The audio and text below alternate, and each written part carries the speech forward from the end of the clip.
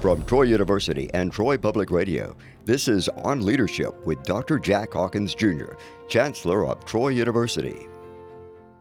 November is International Education Month, which is a festive time at Troy University, for we celebrate the most diverse student body in the state of Alabama. Troy takes pride in being Alabama's international university. 30 years ago, we embarked on a mission to internationalize Troy University, and at that time, only 40 students from 13 countries outside the U.S. studied with us. But by the time the pandemic closed down our borders, we hosted students from 75 different countries. We created this global village because we want every student to be globally competitive and globally aware. We want them to be prepared to interact with people from different lands and different cultures. I've always maintained that it's truly important to understand others because appreciation will follow that understanding. Seldom does appreciation precede understanding. But to achieve understanding means you have to overcome personal hurdles and rid yourself of old attitudes. By any measure, Troy University is also a flag-waving institution. Indeed, we are one of the most military-friendly institutions in this country. And that's why I found it interesting that so many Vietnam vets were surprised when Troy University decided in 2002 to offer degree programs in Vietnam. And that was a country once considered our enemy, and that was only a quarter of a century earlier. So why did we do it? Well, first and foremost, it was an opportunity to carry American higher education to a nation where only 1% of the population holds a college degree. And furthermore, it represented truly an opportunity to turn an old enemy into a new ally. Today, Troy offers degree programs in partnership with 4 universities throughout Vietnam. And we're proud that in 2008, Troy University became the first American university to ever award the bachelor's degree on Vietnamese soil.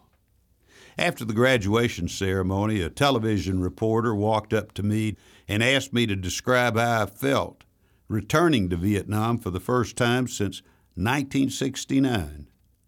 I remarked that during my first visit to Vietnam more than 40 years earlier, we were carrying bullets. But today, we carry books. And at my age, I prefer books.